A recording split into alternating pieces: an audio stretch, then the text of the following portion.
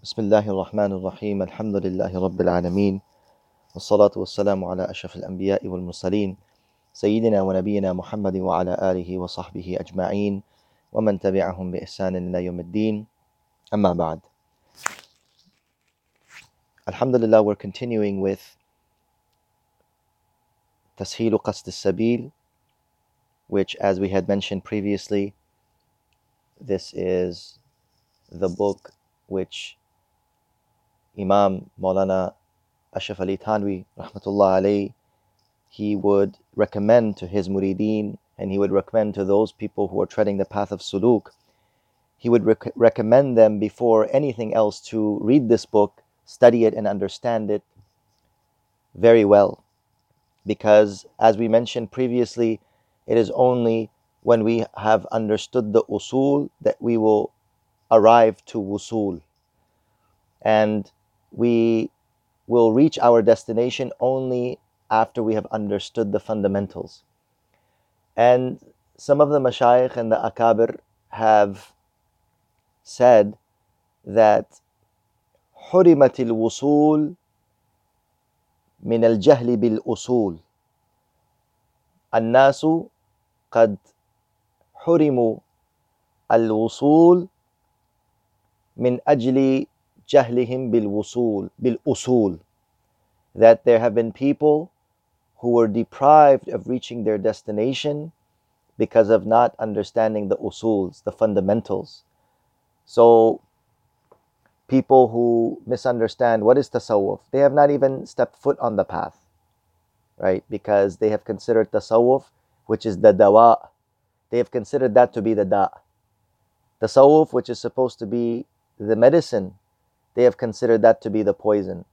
And how can a person who considers the medicine to be poison ever attain cure from his sickness? It can never be. So this is like a fundamental mistake that people have done, that they have considered this to be wrong from the onset. And when they have done that, they have never even entered into the hospital. Hence, they are ever afflicted by sickness of pride and arrogance and ignorance and jealousy and hatred and all of these other diseases that ail the heart. So this is like a fundamental mistake. حرموا الوصول من أجل جهلهم بالأصول. Right? Those people were never reaching the destination because of the fact that they didn't understand just even the simple fundamental things, that tasawwuf in itself is not some concocted, fabricated way. Rather, it is just simply the essence of what is taken from the Quran and the Sunnah in regards to purification of the heart. And if a person would have understood that usul, if a person would have understood that usul, then he would not have been deprived of wusul and reaching the understanding and reaching the destination and being able to benefit from this path of tasawwuf. So, and obviously we go further, there's people that are treading the path of tasawwuf, but for example, they don't understand the usuls, they don't understand certain principles, respect of shaykh, right? Respecting of the path, respecting people of Allah, or for example, being able to differentiate between what is the objective and what is not the objective, right? Certain people, they focus a lot on in tasawwuf on singing songs and anashid and calling themselves Chishti, Qadri, Sohrawardi, Naqshbandi, right? They get involved in all of these musammayat. They get involved in all of these terminologies and names and practices and, let me kiss your thumb, kissing each other's thumbs and, calling one another CD and, Hazrat this, Hazrat that, thinking that their tasawwuf is, that's Hazratism, right? That's cultism. The actual purpose and objective is none of those things. Neither singing ash'ar or anashid or kissing each other's thumbs or calling one another CD or, wearing a specific type of topi or kufi or, dressing in a specific manner all of these things are the hashu, right? All of these things are the unnecessary additives to this path. And these are the things, if we don't understand what are the objectives, then we will be deprived of reaching our destination. So we begin with the first hidayah, in which Maulana Hazrat Hakimul Ummat, Mujaddidul Millat, Maulana Shah Hakim Muhammad, Maulana Shah Ashraf Ali Thanvi Rahmatullahi is clarifying to us what are the usuls. So he says, hidayah number 1, page 8, the stages of suluk. The linguistic meaning of suluk, yani السلوك لغة يعني to tread a path, to tread a path. سلك فلان الطريق, such and such person tread a path. This is the linguistic definition, the lughawi meaning. And tasawwuf, in tasawwuf, this term refers to adorning one's zahir and batin, the internal and the external aspects of a person, respectively. In other words, the istilahi meaning of suluk, when you say suluk in tasawwuf, when we say suluk as a science, it refers to, right, at-tahalli wat-takhalli. In other words, adorning one's zahir with the prophetic qualities and ridding one's batin from the shaitanic qualities, and adorning one's batin also with the prophetic qualities. The zahir is adorned through acts pertaining to the physical body, such as salat and fasting. It is essential that one performs these acts. So it is necessary for us to do these actions. So zahiran wa batinan, right? Islam. تقيم الصلاة وتؤتي الزكاة وتصوم رمضان وتحج البيت. Right? This is all the zahiri actions that refers to the body. And obviously these are all faraid. It's essential for us to do these things. The batin is adorned by inculcating correct beliefs. First and foremost, as the Messenger of Allah ﷺ mentioned, as narrated in the Hadith of Jibreel, it's called the Hadith of Jibreel, that Jibreel ﷺ asked the Prophet about Iman, and then about Islam, and then about Ihsan. So Iman is adorning the heart with correct aqaid, removing the heart from the filth of shirk, removing the heart from the filth of and the impurity of superstition, and all of these incorrect, false ideologies. And then inculcating the heart with sincerity and gratitude and worldly love, and having humility and humbleness and love and compassion and mercy for other human beings. Okay? So this is, right, Iman. And then Islam is, right, all the external actions, salat and zakat and hajj and saum and so on. And then we come to Ihsan. So the process of adorning the zahir and the batin is the first stage of suluk. Right? This is called wilayat-e amma, a general bond of friendship with Allah subhanahu wa ta'ala, and every pious Muslim is at this stage of suluk. In other words, the Hadith of Jibreel, it clarifies to us, right, whatever we have in suluk and whatever we have in spirituality, in purification of the heart, in tazkiyah, or whatever you want to call it. La mashahata fil istilah. Yani there's no problem in any word that you use, right? This is not about musammayat.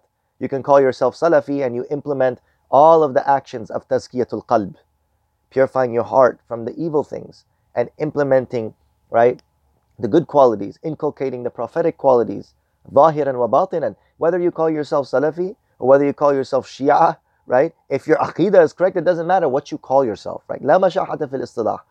Doesn't matter what it's called. It's actually the amal. Like someone who said very beautifully that tasawwuf was once a reality in the time of the Prophet ﷺ. It was a reality without a name. Tasawwuf was a reality without a name. People were doing tasawwuf. They didn't have any names for it. They didn't call it Sufism or tasawwuf or tariqat or Chishtiya or Naqshbandiyya or none of that. That didn't exist. They just did the amal. And that's whatever was mentioned in the Quran and the Sunnah and the the af'al of Rasulullah sallallahu alaihi wasallam, and in the ظاهرا وباطنا, implementing the deen, iman, Islam, ihsan, ظاهرا وباطنا. That's what it was. It was a haqiqat without a name. And now it has become a name without a haqiqat. Subhanallah. Now tasawwuf has become what? It's a name. Oh, Sufi, tasawwuf, Chishti, Naqshbandi. But if you look at the reality of these people, right, completely empty. Completely فارغ عن الصفات المحمدية عليه الصلاة والسلام. Completely empty of the beautiful qualities, of the prophetic qualities that make us, right, worthy of being called an insan. Hakim al-Ummat rahmatullah alayhi is saying this stage is called wilayat amma, meaning every person who is a Muslim can become a wali, a friend of Allah. Allahu waliyul ladhina amanu yukhrijuhum min adh-dhulumati ila an-nur. Allah Ta'ala is the friend, and the believers are the friends of Allah subhanahu wa ta'ala, who are who believe, who have adorned their hearts with iman, and they implement what Allah Ta'ala has. Ya ayyuhalladhina amanu aminu. Those who believe as it is rightful for you. Ya ayyuhalladhina amanu taqullaha haqqa tuqatihi. Ya ayyuhalladhina amanu ittaqullaha haqqa tuqatihi. Subhanallah. What is this? This is the wilayat amma. This is something that Allah Ta'ala is asking from every single Muslim. This has nothing to do with a tariqah. It has nothing to do with a quote unquote a path that must be followed, or a cult, or a group. No. Every pious Muslim who follows iman, Islam, and implements ihsan is at this stage of suluk, and they have a general bond of friendship. However, now there's a second stage of suluk called wilayat khasa, or those who have a special bond of friendship with Allah subhanahu wa ta'ala. The second stage of suluk is exclusive to the awliya, or the saints. That we can see the reality of this in a hadith narrated in the Sahih of Imam Bukhari, and the Messenger of Allah sallallahu alaihi wasallam, he actually mentions that Allah subhanahu wa ta'ala has awliya. Allah has friends. But these are very, very khas friends.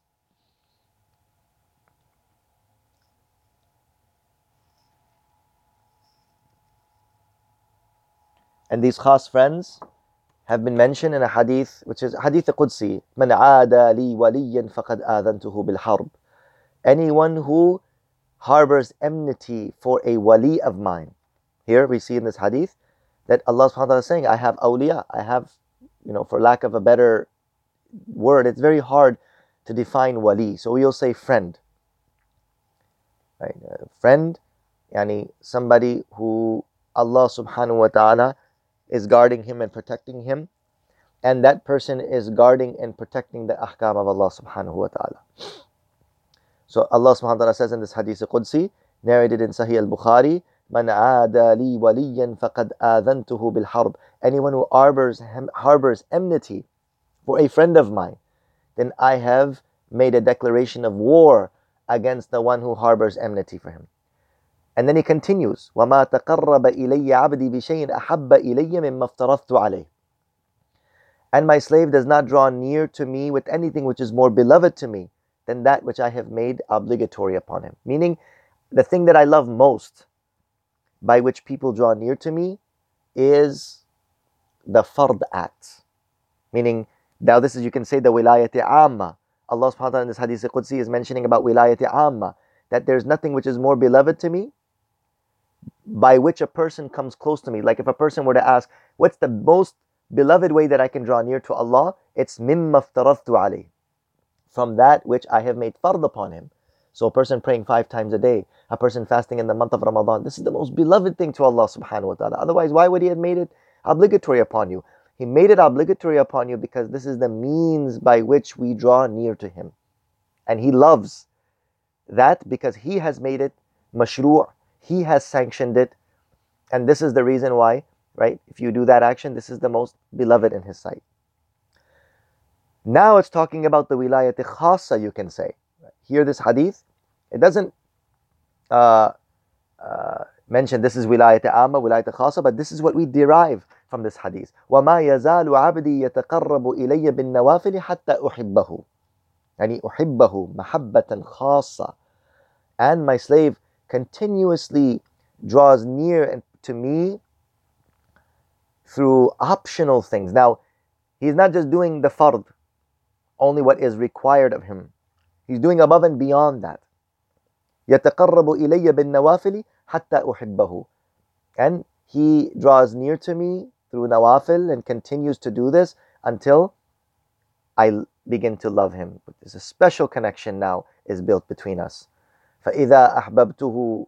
And then when I have love for him, and I love him, كُنْتُ سَمْعَهُ الَّذِي يَسْمَعُ بِهِ وَبَصَرَهُ الَّذِي يُبْصِرُ بِهِ وَيَدَهُ الَّتِي يُبْطِشُ بِهَا أو يبطش بها ورجله التي يمشي بها وإن سألني لأعطينه وَلَئِنِ اسْتَعَاذَنِي لَأُعِيذَنَّهُ. Then what happens when Allah Ta'ala loves him? كُنْتُ سَمْعَهُ الَّذِي يَسْمَعُ. I become his ear through which he hears with, his eye through which he sees with, his hand through which he grasps, his foot by which he walks with. If he asks of me, I will most definitely give him. And if he seeks protection from me, I will grant him that protection. Subhanallah. What does this mean? كُنْتُ سَمْعَ. I become his eye. In another riwayat, it says, فَبِي يَسْمَعُ وَبِي يَبْصُرُ وَبِي يَبْطَشُ وَبِي يَمْشِي. What does that mean? Yani, he sees, right, with what pleases me. He hears only what pleases me. He takes only what I am pleased with. And he walks only in the direction that I will be pleased with. In other words, he will not go against the commandment of Allah in any way, to such an extent as if he is the ear of Allah Ta'ala, he is the eye of Allah Ta'ala, he is the sight of Allah Ta'ala, he is the hand of Allah Ta'ala. And this is all majazan. Obviously, it's not the haqiqi meaning. As some ignorant Sufis, right, they say, that they actually, Allah Subhanahu wa Ta'ala, right, becomes, comes inside of them or something like that. And all of that is ignorance, and it is jahl and zandaqa. It is heresy, and it is ignorance and deviation. The meaning of this, كُنْتُ سَمْعَهُ الَّذِي يَسْمَعُ بِهِ, like you say, I become his eye, or I become his hand by which he grasps. Like you say, this is my right hand man. What is the meaning that this is my right hand man?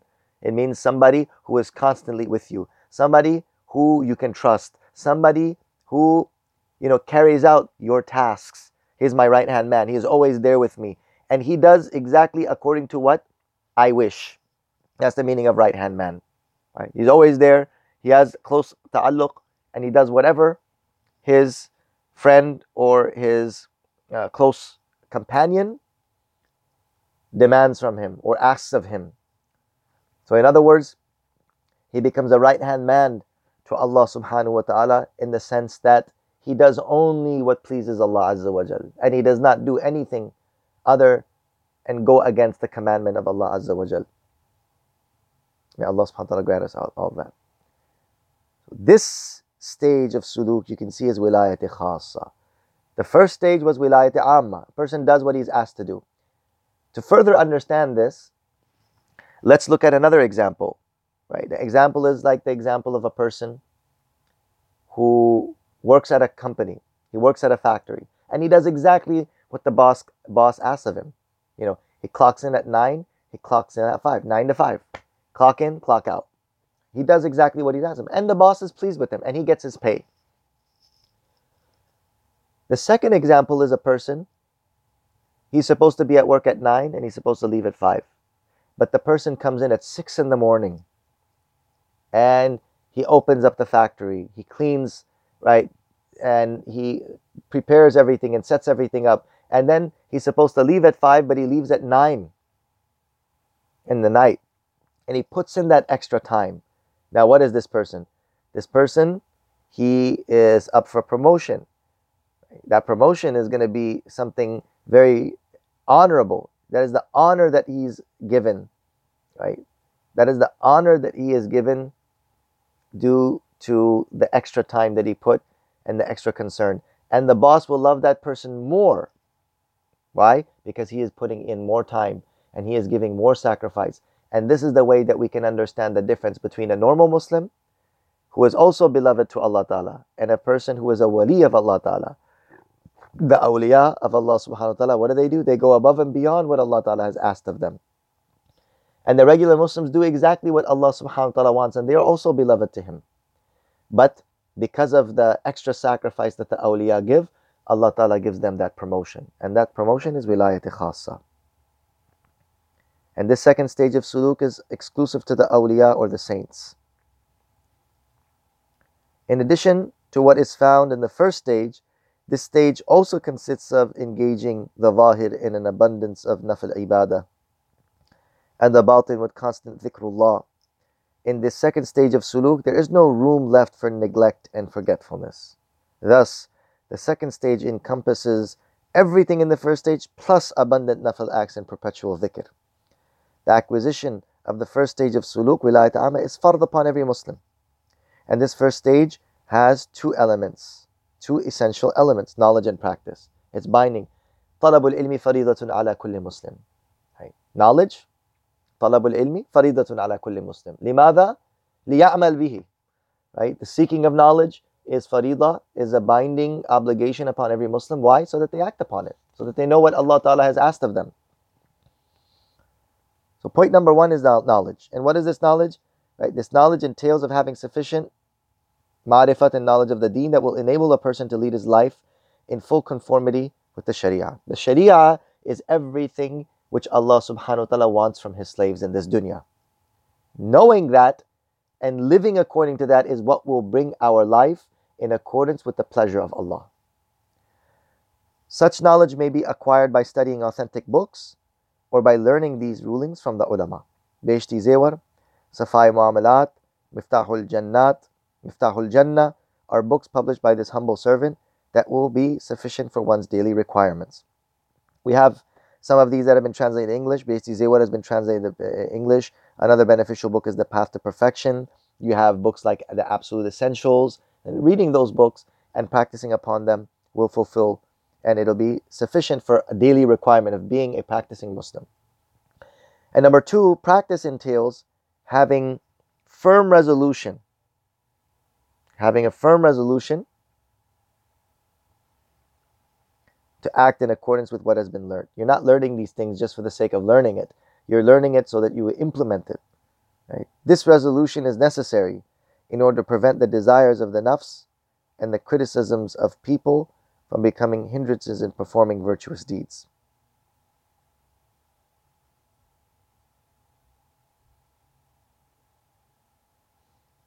Firm resolution means that you have to have firm intention that everything I learned, I'm going to practice it, because on your way there will be difficulties, there will be hardships, people will criticize, and all of these things will become hindrances. So you have to remove those hindrances by making a firm resolution. Because they say, Himmati marda madad khuda. The himma of the men of Allah comes the help and victory from Allah.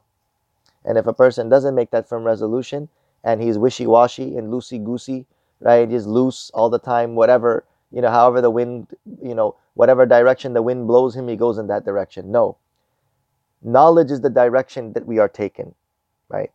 People or other influences is not the direction that we go. We go in the direction that our knowledge takes us.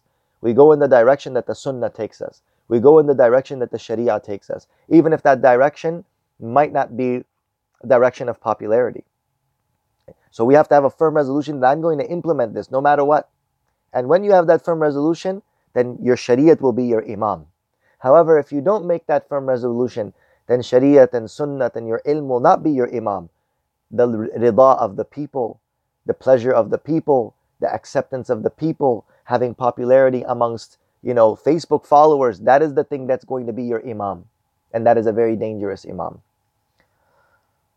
The acquisition of the second stage of suluk, wilayat khasa, is mustahab. The second stage, praying tahajjud, making extra dhikrs, praying salatul duha, praying ishraq, praying awabin, all of these things it's preferred. It's not fard upon you. Generally, most people only regard this second stage to be suluk. People only think that this second stage, yani doing extra things, waking up for tahajjud, fasting extra days, people think that this second stage, only this is suluk. However, if developing this second stage of suluk leads to the interference or neglect of any of the essential teachings of the first stage, then it will not be permissible to be involved in the second stage. For example, right? People, they say, I'm going to be a Sufi now.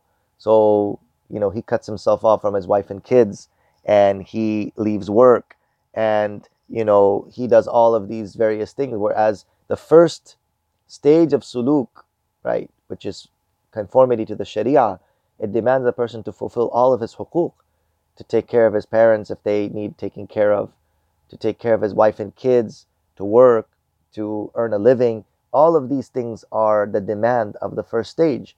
Now, he is sacrificing the demands of the first stage, right, in order to attain higher levels in the second stage. This is not permissible.